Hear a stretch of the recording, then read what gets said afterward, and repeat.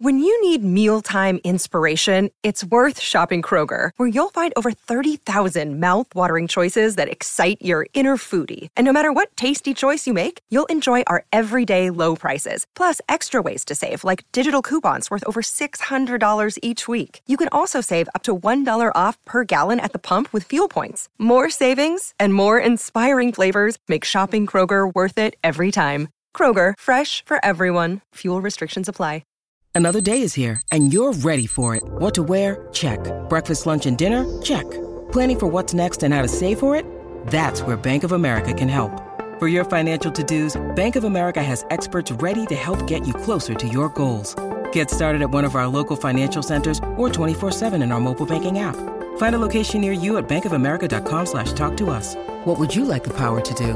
Mobile banking requires downloading the app and is only available for select devices. Message and data rates may apply. Bank of America N.A., member FDIC.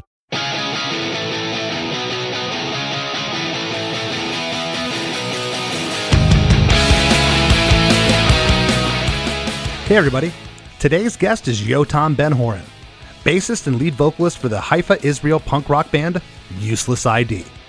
Together, we break down the fan favorite song, State of Fear, taken from their 2005 album Redemption. Yotam mentioned that State of Fear was the band's first stab at a political lyric, inspired by a suggestion from NoFX's Fat Mike to write about what goes on in the everyday life of Israelis. The song is one of the catchiest slabs of melodic punk rock I've ever heard, and it's this lyric that really drives home the urgency of the track. Yotam credits producer Bill Stevenson with really pushing him vocally while in the studio, something that he feels made him the great singer that he is today. We talked about the grooves in this song, and I was not at all surprised to learn that the drummer on this track came from a metal background. You can really hear it in the performance, and it's something I feel sets the track apart from some of the band's contemporaries. And the harmonies at the end of this tune are absolutely unique and haunting, a perfect way to tie up this song. For all this and a whole lot more, don't touch that dial. Hey, have you heard? Krista makes a podcast. Hey, have you heard?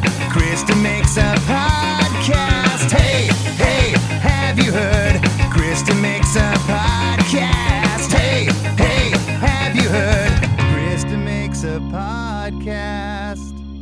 Yotam, how's it going? Good, how are you? I'm fantastic. I understand you're in Philadelphia, the city of brotherly love. Yes, I am. But I'll be headed to the West Coast soon, so I'm kind of like jumping around at the moment. That's cool. What's going on in Philly?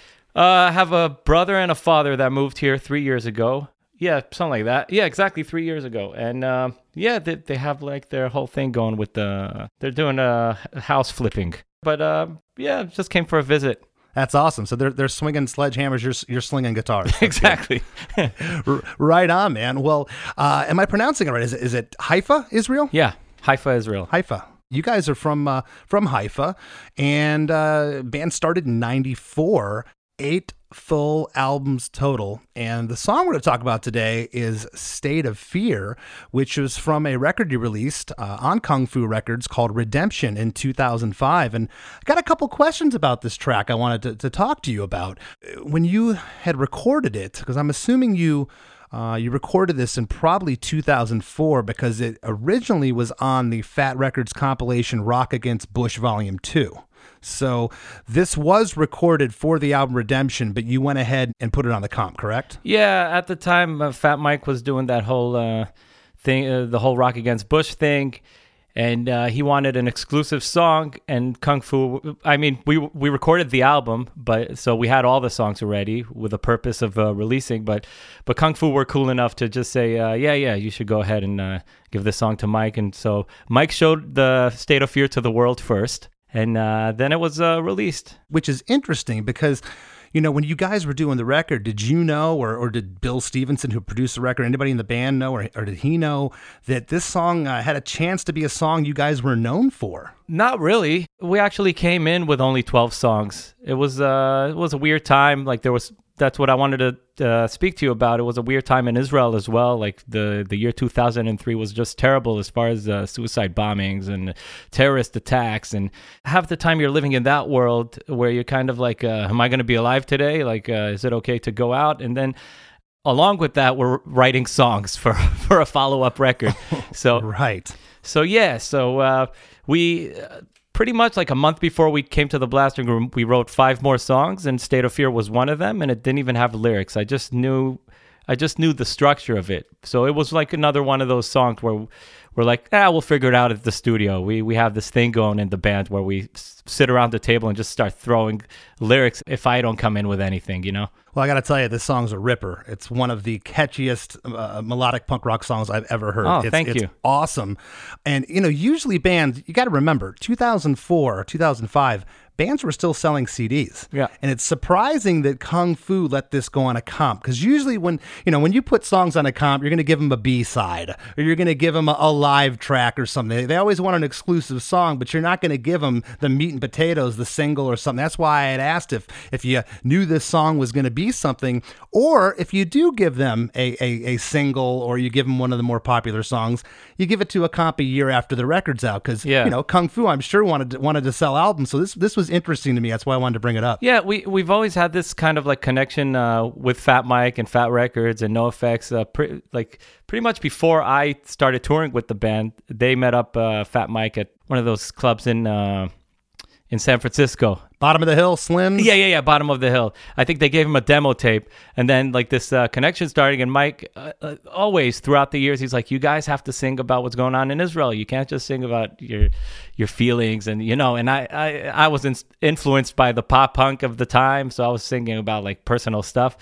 But this was like the first time we kind of like scratched the surface with politics, and when we let Mike hear it, he's like, that's the song. I want that song. Not to take anything away from you guys. You guys are super hardworking. We Less Than Jake met you way back. I think it was the European Warped Tour in like 99 or 2000 or something like that.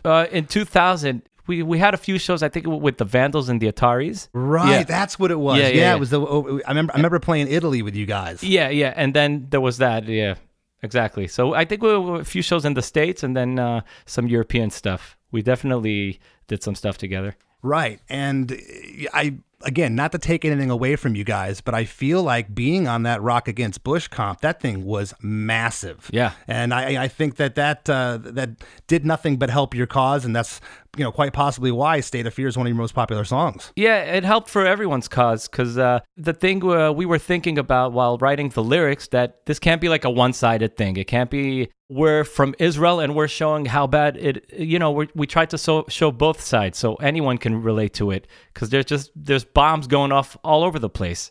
There's bombs going off in Gaza. There's bombs going off in Israel. People are attacking people. I think that's like the thing that hooked probably our audience and the audience that we were exposed to through Rock Against Bush to that song. So you said you had the music before you had the subject matter of it, but when Mike had asked you to write about what was going on, and you put pen to paper, and these lyrics are just striking. Talk a little bit about what that's like for the listeners of what people feel on a daily basis, having, as you said, to wake up in fear for your life. Yeah, I have many American friends that ask me this same question. And it's like, think about it this way. If you're taking a bus somewhere, just somewhere random, so you're always looking at, this is like an instinct that you have in Israel. It's just like second nature. You don't really think about it. But when I tell it to other people, like you go on a bus, you look at every person that's on the bus and you see if anyone kind of looks sketchy, if anyone's kind of like, shaking or like intimidated. You kind of look for signs. Well, I try not to travel by buses if I don't have to. But that's just something that's like in the back of your mind. And with State of Fear, like a year before that, I'm sure you know Frenzel Ram. Absolutely. Label mates. They came to Israel. We did a few shows with them. And at the show in Haifa, there was this one girl that was in the front row just jumping and, singing our lyrics. She was like a big Useless ID fan. And a few days later, there was a suicide bombing, like in Haifa. And sadly, she was on that bus. And she passed away. So that you never think it's gonna hit home so closely, but when it does, it kind of throws you off. So I think we all had that in our minds when we wrote down State of Fear and Explosion right outside my door, because it could either be that or it could either be on the other side of things. You know what I mean? What is this like, being a world traveler and being in punk rock, where when everybody got into punk rock, one of the first things that I learned was that everyone's equal. that we treat everyone with respect. We go out on the road and there's no borders, there's no boundaries, and yet there are borders and there are boundaries in this world. That's just the fact of it. And I'm sure you've gotten letters from fans across your border, Palestinian fans that just want to be your friend. And that's got to be heartwarming and heartbreaking at the same time. That's the biggest beautiful thing in punk rock. That's why I love punk rock so much. It's because once you cross the line and you're in a show and you're at a concert or you're with the band, everyone is equal. There's no bullshit. People of all race and color, and everyone's welcome, and everyone acts like one big family. We've had a few times during the years where you have like one smartass in the crowd starting to like heckle you and scream stuff, but every time we answered back, and we never answered like in a harsh way. We just explained the situation, and you get a round of applause from everyone else because they know the truth. Punk rock, smart people. Right. And, you said this song was one of the last 5 you wrote for the record. Yeah. What did Bill Stevenson think of it when you brought it to him? All right. So this was the first time we were recording with Bill Stevenson and Jason Livermore. Was, we just hi and like just starstruck in our own punk rock way. Right. You know how it is. First time meeting Bill. So it's like, oh my God, he played in Black Flag and Descendants and all. But so we were just kind of going along with it. We left it to Bill. We didn't. There wasn't any special treatment to the song. It was just like another one of the songs that we had and we recorded. But I do remember that we did have, like, while the music was almost done and recorded, we were still fiddling with the lyrics. And Ishai, so he came up with the second line. Like I had State of Fear and Explosion right outside my door. Well, so he says, well, it seems there's a lot of profit to be made from war. And we're like, all right, let's go next. Kind of like that. Yeah. So I think because we didn't have the lyrical idea, I knew that the chorus would be the whole whoa, whoa thing because we never had a song like that. And we were like, let's make this somewhat anthemic. So once we had the lyric, that's when the song kind of took more shape. Well, this song, the arrangement's killer. I can't wait till we get into it. It takes you on so many twists and turns with the groove of this thing. It goes through a lot of different grooves, but they all mesh together so well. The song's 3 minutes and 12 seconds, but it doesn't feel like it. It feels way, way shorter to me. When even on repeated listens, it sounds shorter. And you're in the studio and you're tracking this with Bill. Had you had time to demo it at all? Even like on a voice recorder or anything? Yeah, well, now I use Logic Pro for these home demos. Back then, I think it was either Nuendo or Cubase or one of those things. I didn't really know how to program drums, and I didn't bother recording bass, even though I am the bass player in the band. So I would record like two tracks of the rhythm and like one track in the middle playing like octaves or whatever, like a middle part. And yeah, so that's what I had. Normally, I would have a vocal to go along with it, and then I would do harmonies. Do you recall if the structure and arrangement of the demo was what you ended up recording with Bill? Yeah, it was. It was. Okay, so there wasn't too much change in parts around. No. Okay. Because I think it's perfect, and if you're able to share the demos, I know the listeners would love to hear it. Yeah, I think I have it, but it's only a guitar and it's only 2 guitars.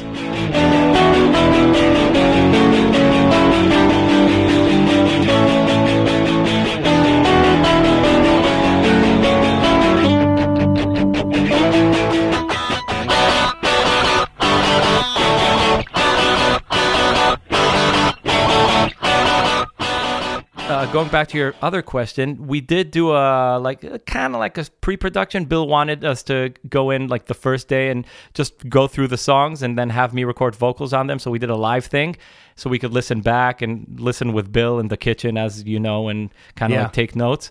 So yeah, so State of Fear was an instrumental even then. We still didn't have the lyrics. It was just like, we know we want to record this song because we had a feeling that it would probably be one of like the most most important ones of the album, and it was. You brought up something we've never talked about on this show just now, and I'm so glad that you did. I can't believe. What did I do?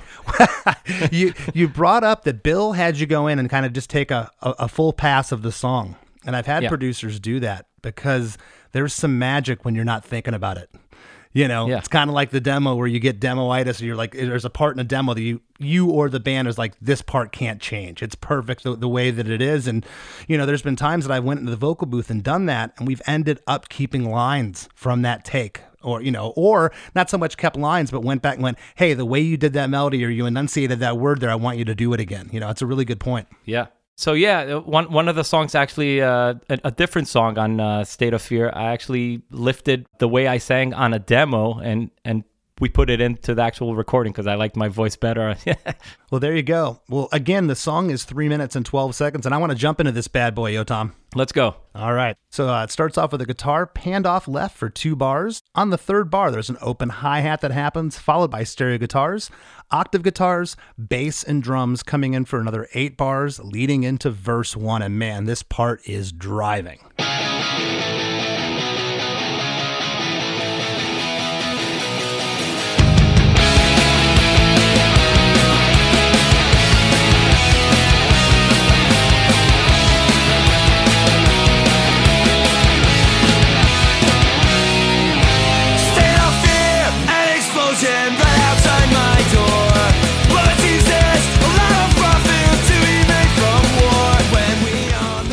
Right when verse 1 begins, we come in with this is in my notes, Yotam, dun, dun, dun, and that's the drums and the whole band hitting on State of Fear, an explosion right outside my door. Well, it seems there's a lot of profit to be made from war.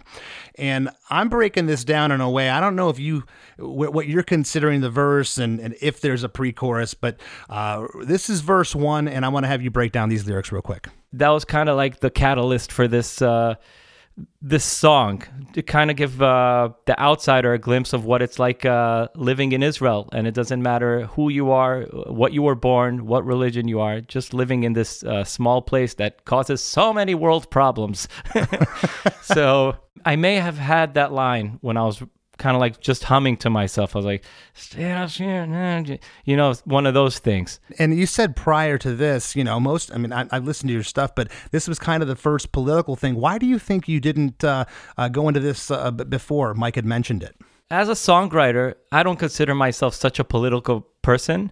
I don't sit around and watch the news, and I'm not like fully invested in that. Like I have other things in my head and other things that interest me more. I know the world's messed up. I know Israel's messed up. I know, but I don't want to put my energy there. I see what it does to people. You're just anxious the whole time. You're just mad, and so I'm guessing like me from that many years ago. That wasn't my thing, Mm-hmm. I come from the songwriter's songwriting.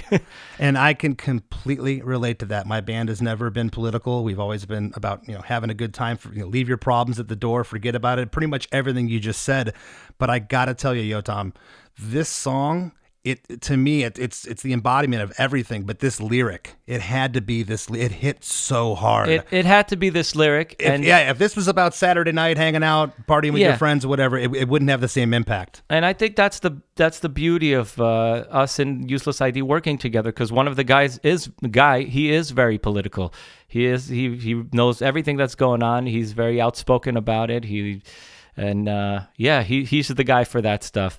So we all got together and we wrote this song. We felt that we're obligated to dive into this, There's a couple things I love here in verse 1.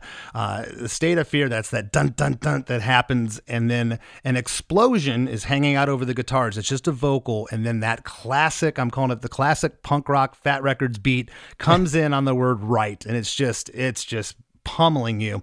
On the second line, on lot of profit, the octaves here are mimicking the melody. Yeah. It's super cool. Just for that one little part. How did that come about? Was that in the studio? Bill suggested it? You guys thought of that? Because it's awesome. I have a feeling that that's kind of like my love for the Pixies. The Pixies always do that type of thing where you have Frank Black Francis. You have him singing something, and then Joey Santiago's kind of doubling him with a guitar in like a quirky way. So I always took from that outside world of punk influences into Useless ID.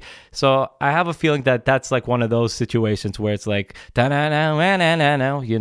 kind of like let's push that. So I'm not sure that was a Bill thing. In almost however many 100 Less Than Jake songs, I've never done that, and I'm going to steal it from you. Please do. And if someone asks me, I'm going to say I'm going to steal it from you who stole it from the Pixies. Yeah, please do, because who knows? I think we probably lifted some stuff from you guys over the years, so that's fine. It's so cool. It's just like 3 or 4 notes, but it's so effective what that it does something. Yeah, it absolutely does. This next part, Yo Tom, I'm calling it the pre-chorus, but this is like a chorus in itself. It is so catchy, this next part. What would you call this? An extension of verse 1? In my head, it's a pre-chorus. Okay, that's what I'm calling it too. We're already agreeing. I like this. This is good stuff. When we all know the answers, one question remains. How did we end up this way? When we all know the answers, one question remains. How did we end up this way? You look at people just used to this hatred years and years and years, and it never goes away. Here we are sitting almost 20 years later, and it's pretty much the same situation over there, the same world problems. Well, it's a religious war. I don't know if you can ever solve that. I feel like no one wants to get their heads out of their asses about it. Right. Like everyone's so stuck on their own religion and stuck on their own belief in gods and different gods. And I think we could all really get along if we kind of like step away from that. We don't have to do that. You know what I mean? There's some wonderful people in this life. I've always said that. I said that there's way more good people than there is bad. Yeah, that's why I didn't say the majority, because I have a feeling it's not the majority. The majority, there's many great people in this world, and many great people, in our world of punk rock that I wish we would have a bigger influence on the whole thing. Well, in this pre-chorus, we get a harmony on the how did we end up this way, but I'm calling it the Cincinnati Harmony. And the Cincinnati Harmony, I think that my bass player Roger made that up. He was recording this band, or maybe Matt made it up, our drummer. There's a band from Cincinnati called the Dopamines, and the Dopamines do these harmonies where they're in unison, but there's also harmonies within certain words. So that's what's happening here. It's kind of unison, but there is harmonies there. How did we end up this way? Was this worked out that way, or was it by accident? So that's a Bill thing right there. That's what Bill calls the Unabomber, because it's like when you do a harmony and then you kind of meet up. So the instinct is to change it, to keep going the harmonies. Bill like, no, you're doing the Unabomber. Let's leave it, because sometimes it just works. It pushes out the vocal melody better than it where you'd have like a harmony underneath it. So that's Bill's credit right there. Did you ever say, hey, Bill, it's a little sensitive saying Unabomber here with us. You know where we're from, right? Yeah. No. Actually not, but I'll keep that in mind. Well, that's really cool, though, that he picked up on that. He's like, no, run with it, because I love that. I think it's great. I don't think there needs to be an exact harmony on each word. I think it's perfect how that is. Right here at the end of How Do We End Up This Way, there's a dun, dun, dun, dun with octaves, the whole band. And the octaves are pretty prevalent there. That leads us right into verse 2. And there's another hit of the full band, a dun, and then scream out loud. And then you get a big whoa-oh backing vocal. Yeah. Scream out loud! Whoa! Let yourself be heard. The cycle's never ending. There's a lesson to be learned. When we all know the answers, one question remains. How did we end up this way? When conviction will break them apart. How did we end up this way? Scream out loud. Let yourself be heard. The cycle is never ending. There is a lesson to be learned. And on this first line here, before you set up the lyrics, Yo Tom, it sounds like this line is actually doubled vocally there. Just that one line. Do you recall? Let yourself be heard. The cycle's never. Yeah, once again, it's probably Bill's thing, because Bill would have me sing a lot of takes back then. A bit lesser takes now, because I've become a better singer, or I'd like to think.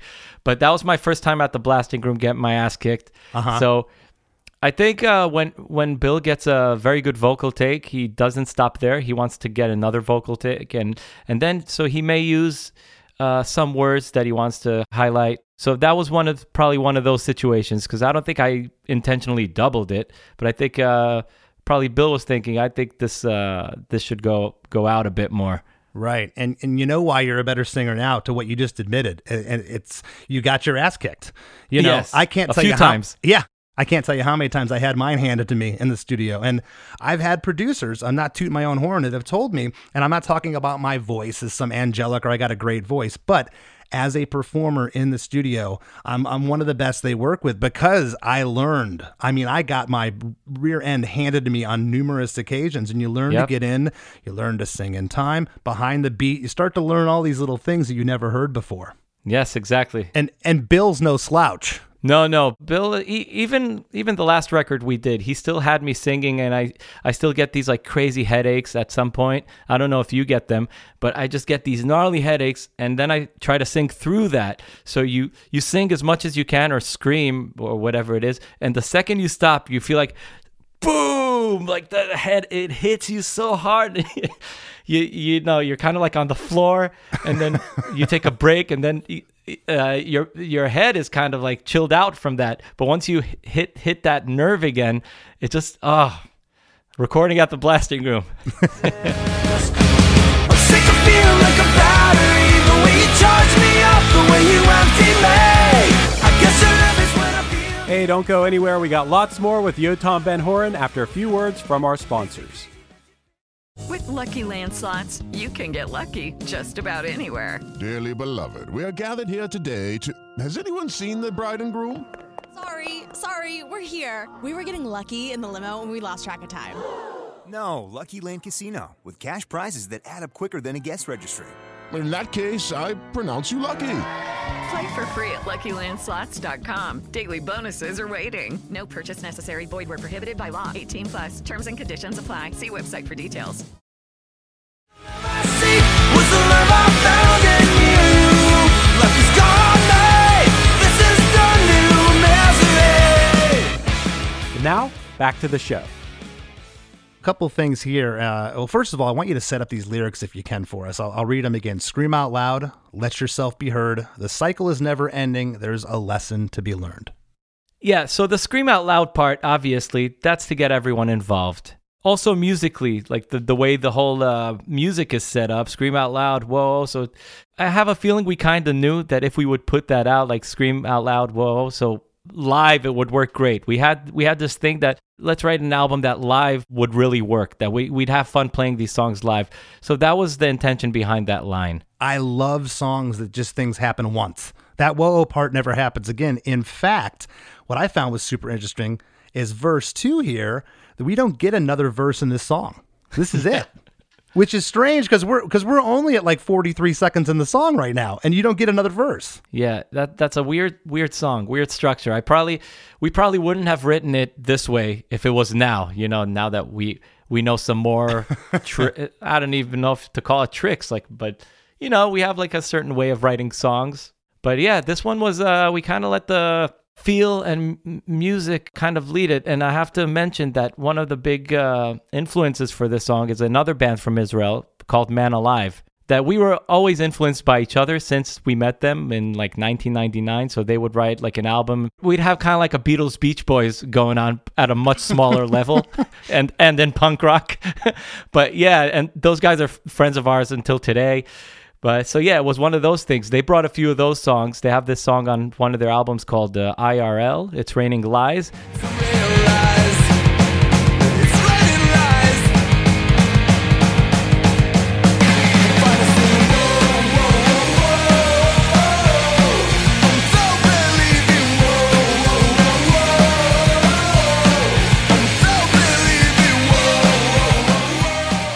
So you could totally hear State of Fear kind of like mimicking some of that, but then we made it into our own thing. So I just wanted to mention that, give them some props. Yeah, one other thing in verse 2 that is awesome, Yotam, is again, we get those octaves mimicking the melody on ending, there's a. Cycle's never ending, there's a lesson to be learned. And then we get into pre-chorus 2, which this is interesting because this is a double pre-chorus. The only time this happens in the song. Yeah. When we all know the answers, one question remains. How did we end up this way?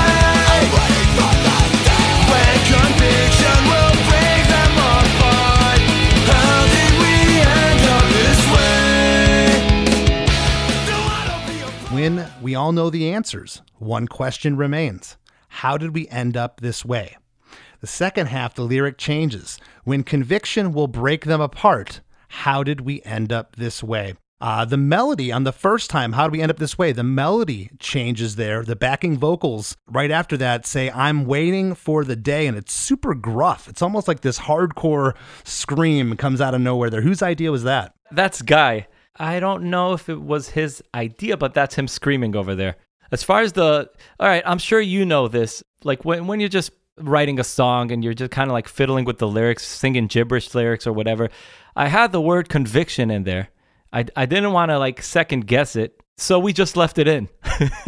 There wasn't any thought about that line. Did you know you wanted this to be a double pre-chorus though here? Yeah. Musically, we kind of went with the feel of it. You know how it is. You're writing a chorus. Sometimes you intuitively feel that you want the next one to be more, like the third one to be a double or whatever. So it was one of these things. But this is not even the chorus. This is like a pre-chorus, double pre-chorus. Right. But again, I said earlier, this is like a chorus in itself. Yeah. It's so catchy and it's so anthemic and uplifting, and just the way that it's presented and the way you guys recorded it, it's like it's like you get two choruses in this song. It's awesome. Well, again, that second line, how do we end up this way? The melody changes there. And then on the second half here, on the line you were just speaking of, when conviction will break them apart, the octave guitars come in there. And I think it's awesome.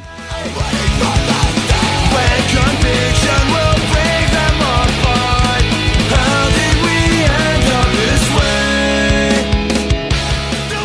And then the last line, how did we end up this way? Again, you're getting those unison and harmonies within there. It's the same. Yeah. It's the same one that time, which I think is great. The band stops on the word way, and then there's, in my notes I wrote, it's a ka-cracka-cracka on the drums. Yeah. And that takes us into chorus number 1. Don't wanna be a part of it anyway. I wasn't made to serve you anyway. With our hands held tight, no, we're not going anywhere. With our hands held tight, no, we're not going anywhere. Don't want to be a part of it anyway. I wasn't made to serve you anyway. With our hands held tight, no, we're not going anywhere. With our hands held tight, no, we're not going anywhere. That's just taking a stand for what we believe in. And eventually what it means that we believe in peace between people. And we believe in people getting along with people and not fighting over territories and not fighting over countries. So this is our little musical stand against it, and join us and be a part of it. Be a part of what we're talking about. Like, I don't want to be a part of it anyway, is what's happening outside of our little world, you know? Yeah, I love the lyric here. I can feel the solidarity and what you're going for. I also love that this chorus is the intro progression, and it's halftime here, the feel of this. And as I said at the top, it's just driving, and the octaves are in on the chorus. After each line, you get the backing vocal. It's a gang vocal of whoa, oh, oh, oh, oh that happens. On lines 1 and 3, it's the same last backing vocal note. But on the second line, it's a different note that happens, which is awesome. Again, those little things that just kind of shift your ear as you're listening. It's not cookie cutter, copy and paste. It's different. And on the last line, there's a different note for the word O, that gang vocal's happening before we get into the solo. Was that all worked out in the studio with Bill? Many times, since I don't know how to read music. I use my instinct with music, and I know many of us do. Sure. So many of the times I would sing like a wrong harmony but it made sense musically in some way. It sounds good to my ears, but I don't know to tell you if it's a 7th or a 9th or a sus. Sometimes I do. So I think it may have been one of those situations where I kind of came in with an idea and Bill's like, oh, so you want to go for that thing? I know what you want to do. And he kind of sharpened my idea into that, what you're hearing. You're making me laugh, Yotam, because I've been there in the studio before, and it's usually me and our bass player. I'll be in the vocal booth. He'll be trying to get me to do some harmony, and I keep singing the wrong harmony, and he's banging on the piano key. It's this, Chris. It's this. It's this. And finally, the only one classically trained that can read music in our band is our sax player, JR. And finally, he swivels around in his seat one day and looks at Roger and goes, dude, it's a 7th over or whatever. You can't do that. Yeah, exactly. So when you said that, I could fully relate. I just know what sounds good to my ear. And I think that's a beautiful thing, because that way you think outside the box and you get your own take on music. Right. So Bill really wanted to go with that. So if he heard a weird harmony or like a jazzy harmony coming from me, and I don't even listen to jazz, so he's like, oh, he's doing that. Cool, So it's one of those things. Right on. Well, when we go to the line with our hands held tight, no, we're not going anywhere, the whole feel here changes of the guitars. The stereo guitars go to a staccato feel, and one guitar is like panned off left. It's kind of doing like a counter melody rhythm that's happening there on the back half of this chorus. With our hands held tight, no, we're not going anywhere. With our hands held tight, no, we're not going anywhere. Again, something just a little different that just takes you someplace else. That's great. Yeah, I think that's due to the fact that we were listening a lot to the band, you know, The Living End. Oh, yeah. Yeah, we love The Living End. So they were doing all these like that kind of stuff where like one guitar's playing through and the other one's kind of doing that. So I have a feeling we kind of like took it from there. I don't remember who brought it in. Well, it would have worked with the same strumming pattern for the first half of the chorus. It would have been just fine. But the fact that it's not, crazily different. You know what? You're kind of refreshing my memory here. I think Guy came up with it. Because he always likes to do something different than, I mean, they both like to do something different than what the other is doing. That's, two guitar players. We don't really, normally in the choruses we double, but here we're not doubling each other. Yeah, it's so, that part is awesome, and that leads right into a guitar solo.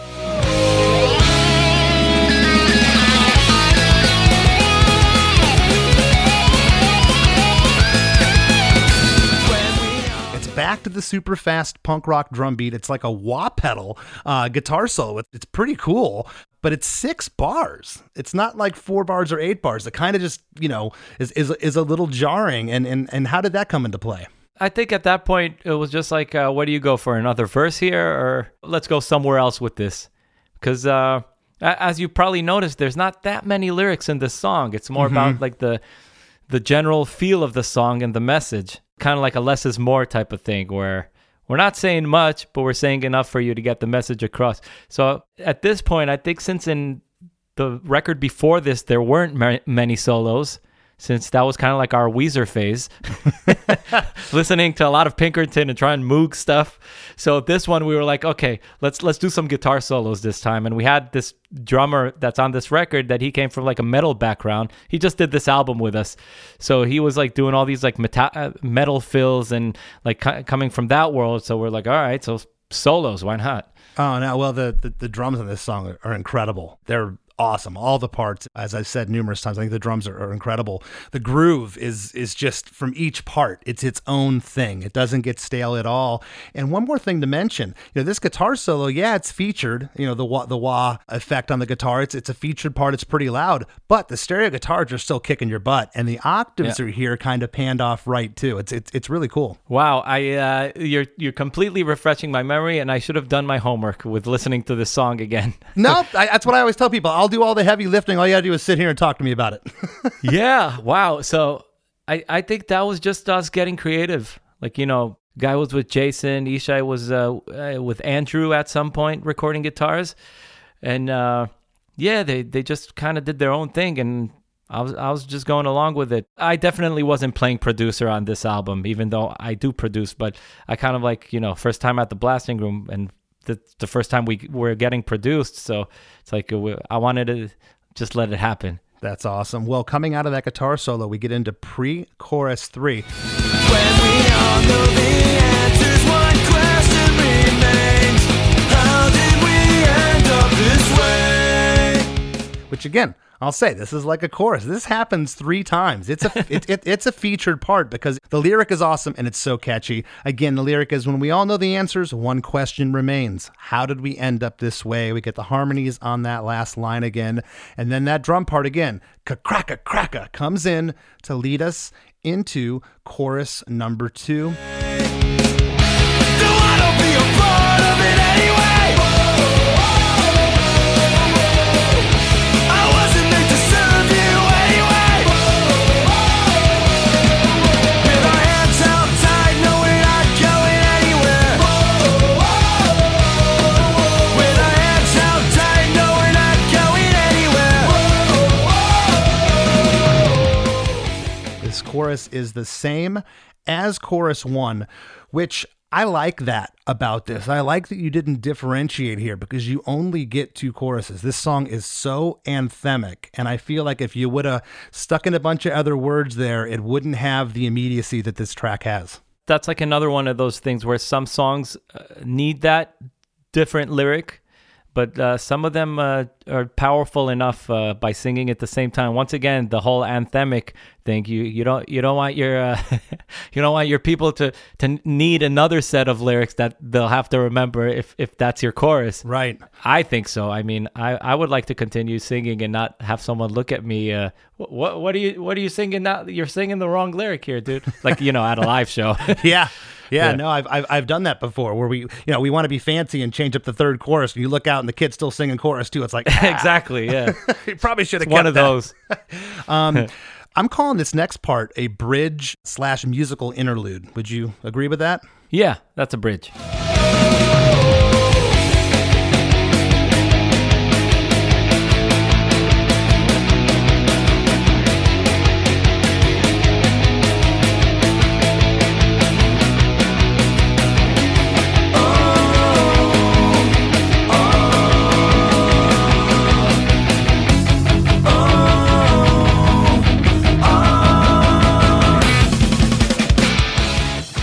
It's a bridge that's late in the game in the song because the only thing that comes after this is the outro, but this bridge is really cool. You're getting doubles on the snare drum. It's 8 bars of stereo guitars doing an ascending riff. Again, this riff is just driving with a single guitar providing a counter melody kind of noodle. Bars 9 through 16, there's these lush backing vocals that come out. I call them lush there because they're just loud and they just sound so pristine. It just kind of gives this, I don't even know what word I'd use, like an angelic feeling. Just kind of, it's awesome. Bars 12 through 16, there's this big drum buildup that leads into the outro. It happens again, like it happened before. It happens again, no more. It happens again, like it happened before. It happens again, no more.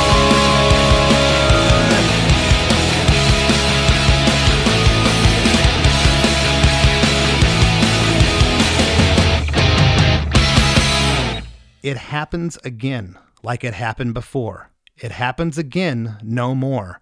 It happens again like it happened before. It happens again, no more. That's how it is being a citizen of Israel. These things keep happening. I don't know who's behind it. Like, you get certain ideas from the media, who did this and who that, but I never know. You never know. But it's just one of those things. Well, there's harmonies on pretty much everything here, and the harmonies are just killer. And I say pretty much everything here. There's like 1 or 2 words here that are unison, but it's pretty much all harmonies. On the word again in particular here on line 2 and line 4, it's like did Bill come up with that harmony? It sounds like a crazy Descendants, weird jazzy harmony. It is so good. It happens again, no more. I'll tell you, the thing with that, I don't think we were aware of it, but I could actually sing that part an octave higher. Which is what I do live because it's super low. So I think the lead vocal is super low, and then you got that jazzy harmony. So yeah, that's a Bill thing for sure. On the words "no more" on the 2 and 4, the harmonies there are just absolutely killer. There's something haunting about these harmonies that take you out at the end of the song that you don't hear in the rest of the song. I'm sure you did notice because you dissected the song, but the backing track is kind of like still giving a wink back to the beginning, just very much slower. It's the same chords underneath. Yes. Well, some of the same chords underneath it, at least the beginning. But yeah, as far as the harmony goes, that's Bill's doing. He kind of constructed that part for us. It's so great. Well, the whole ending part here, this outro, it's kind of a halftime mosh feel. It's like the mosh part, big crash cymbal happening. The stereo guitars and bass guitar go to a staccato feel again with that octave guitar. And then after the vocals stop, this is really strange, and I counted this like 5 times. You know where I'm going here with this. Okay. Yep. It's like 7.5 bars, because like in the middle of it, there's this crazy turnaround that happens. It's not quite 8 bars. How did that happen? It's great. Well, if memory serves correct, I think it was our drummer that was with us. I was going to say, it's very metal. Yeah, he was trying to put in all these like metal influenced ideas, you know, kind of like flipping the beat or flipping the rhythm or coming in at the wrong. I mean, I do that too, but not in this sense. From listening to it, it doesn't sound like something I would do, and I'd be fairly surprised if on the demo I did it. Maybe I did, but I have a feeling it's his doing. It is awesome. And then the whole band's rocking out here, stereo guitars, bass, octaves, and drums, and the whole band ends on dun dun dun dun dun dun dun dun dun. Yeah, once again, the metal influence survives and has a victory at the end of the song. It is awesome. And I got to ask you, when you play this in Israel, it's like a rallying cry. Do the fans just go nuts? Yeah, they do. That's the song that has been closing our set since 2005. We've tried a few times to open with it and like place it differently in our set, but it kind of like, you know, people are expected to be the last song. I think every band has that one song that they're like, you know, you go off stage and everyone's like shouting that one. And then you don't do it, and then you do it. And it's so funny how you try to be artsy, you know, later on in your career, like, yeah, we'll start off the set, or, hey, you know, let's be different. Let's throw it in the middle of the set. And then at some point you just throw your hands up and go, okay, we're playing the darn song at the end of the set every time. Let's just accept it. I'll tell you what it turned into. It turned into that one song where someone from the crowd joins us on bass, and I'm just with the mic and, you know, stage diving into the crowd or something like that, or just jumping. That's awesome. Well, listen, man, I really appreciate you sitting down with us today. This song is awesome. Congratulations on all your continued success. And if there's anything you'd like to leave the listeners with, this would be the time to do it. First of all, thank you so much, Chris, for having me. I really enjoyed this. I have a new album out now called Young Forever on Double Helix Records, and Useless ID has some stuff on the way as well. Awesome, man. Looking forward to it. Thank you. Thank you so much. Questioning ourselves, are we gonna be young forever? Gonna be young forever.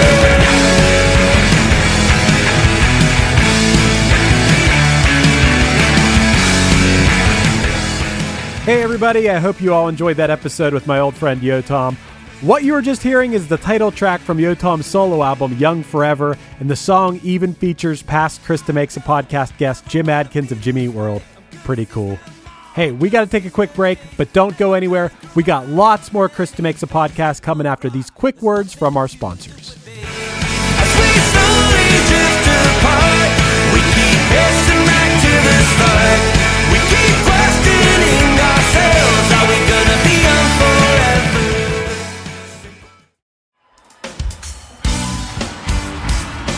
Hello, everybody. I'm Bruce. And I'm Nolan, and this is the Corner of Gray Street podcast. As longtime Dave Matthews Band fans, we set out to create a podcast to dive deep into the past, present, and future of DMB. Not only do we recap and review shows within an ongoing tour, but we revisit past shows from throughout the band's history, conduct interviews with a wide variety of guests with ties to DMB, and create unique and exclusive content like our Concerts on the Corner series. Whether you're a fan of the band or just a fan of great music, we think you'll find something you'll enjoy. We can't wait to see you on The Corner of Gray Street.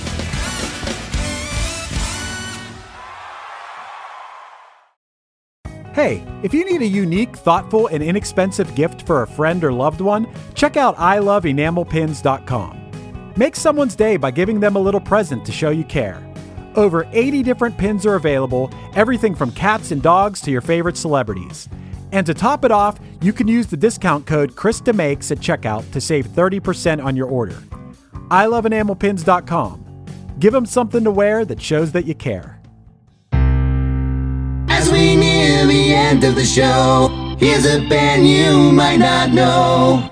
Welcome to this week's Band You Might Not Know. If you'd like your band to be considered for Krista Makes a Podcast, all you have to do is email your best song via MP3 only and a short bio to bandyoumightnotknow@gmail.com.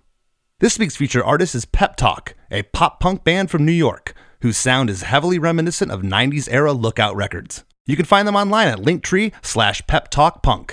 Here's a snippet of their song, Next to Me. Here she comes, making a seat, my logically. She sat next to me. Next to me. Yeah, she sat next to me. Next to me. Guess I better sit up straight. The Wrap with Chris and Chris.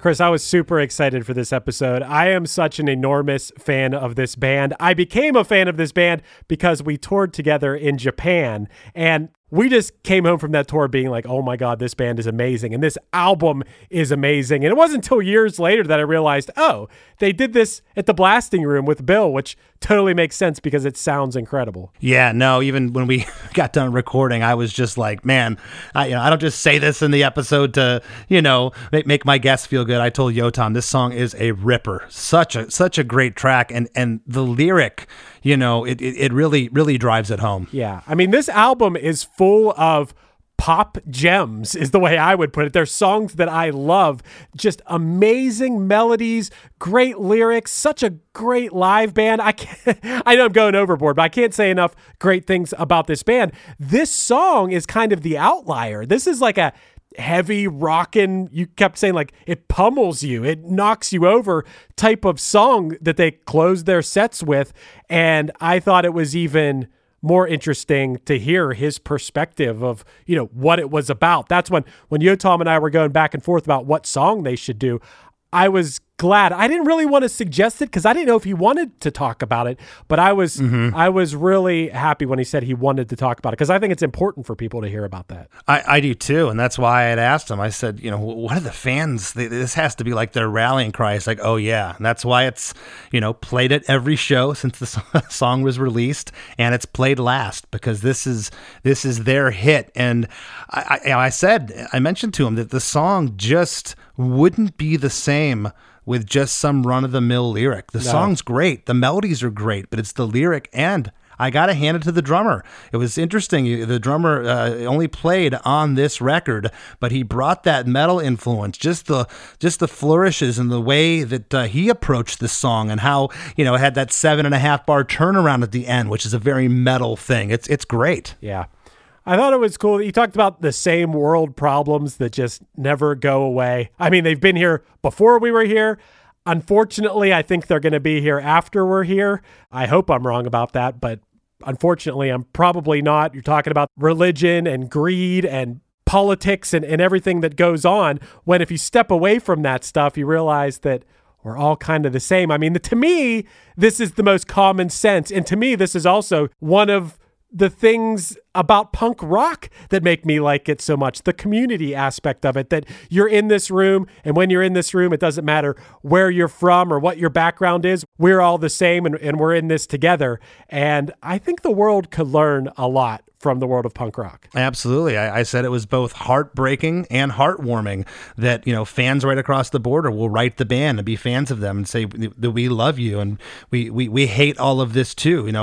We're all one human race here. And it's just, when he spoke of the super fan of the band that was used to be in the front row and she loses her life in a bus bombing. That's just, I can't even fathom that. And I think it's a cool thing that Fat Mike, went out on the limb and said, hey, why don't you write about this? Right. Because they could have been like, nah, we're not that kind of a band. But they took the chance and it paid off because I think the lyric is so real. I mean, even if you don't live in that state of fear or are from there, you can relate to this on some level, certainly as a punk rock fan. Yeah. And something, on a more lighthearted thing I related to is how Yotam talked about how he probably wouldn't have written it in this arrangement if he wrote it now. He's become more seasoned of a songwriter, and you kind of learn more about the art of songwriting. But when you're younger, there is something charming about being a raw, young, unseasoned songwriter. Chris, you know it firsthand. Some of your early songs from Less Than Jake are still fan favorites,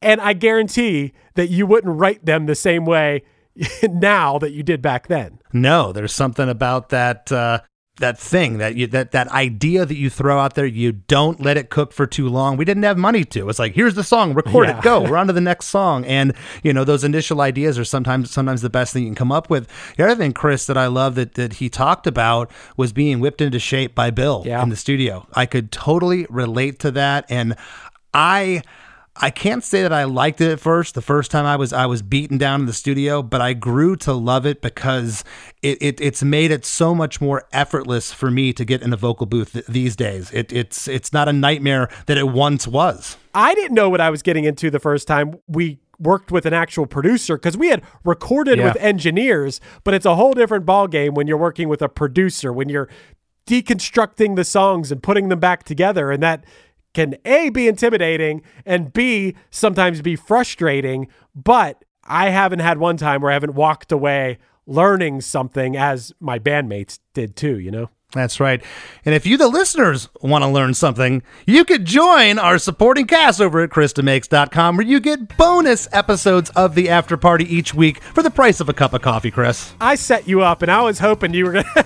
I threw you that softball pitch. I was hoping you were going to knock it out of the park, and you did, because if not, I was going to do it. But yes, if you like to learn and you like to laugh, and you just enjoy the company of Chris and I talking about music, the After Party podcast is for you. Go to KristaMakes.com. There's a giant back catalog of episodes. You can listen to episodes every day for months and months before you'll get caught up, and you'll have fun the entire time you do, because that is our intention with that, is to have some fun and give you some knowledge. The After Party podcast. And there are a few episodes that we've put in the main feed. So if you want to see a little sample of what we do on the After Party, you can check those out. And then you can go right to KristaMakes.com. And for the cost of, I don't know, a beer, you can have a bunch of awesome episodes and support the podcast that you love. And thanks, Chris. You didn't throw me a softball. You lobbed me the Goodyear blimp, and I tried to hit it out of the park as best as I could. And if you haven't joined our Facebook group, the Krista Makes a Podcast Facebook group, please do. It's free to join. We love to have you. Tons of interaction. It's good times. Give me a follow on Instagram at LessThanChristy. And I want to thank this week's guest, Mr. Yotam Ben-Horon from Useless ID, and we'll see you next week. It is Ryan here, and I have a question for you. What do you do when you win? Like, are you a fist pumper, a woohooer, a hand clapper, a high fiver? I kind of like the high five, but if you want to hone in on those winning moves, check out Chumba Casino. At ChumbaCasino.com, choose from hundreds of social casino-style games for your chance to redeem serious cash prizes. There are new game releases weekly, plus free daily bonuses, so don't wait. Start having the most fun ever at ChumbaCasino.com. No purchase necessary. VGW Group. Void where prohibited by law. See terms and conditions. 18+. Ever wonder what a punch from Elton John feels like? Or how you'd cope with having turned down the chance to be in Nirvana? Or what signal Keith Richards gives when he wants you to get the hell out of his hotel room? Fans of Too Much Effing Perspective don't have to wonder, because they've heard these exact stories and a jillion others on our podcast. I'm Alex Hoffman, former tour manager for Radiohead. And I'm musician and comedy writer Alan Keller.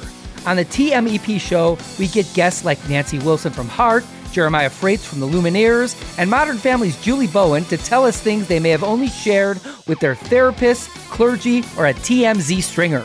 So join us on Too Much Effing Perspective. That's EFFING Perspective. The only podcast you crank up to 11.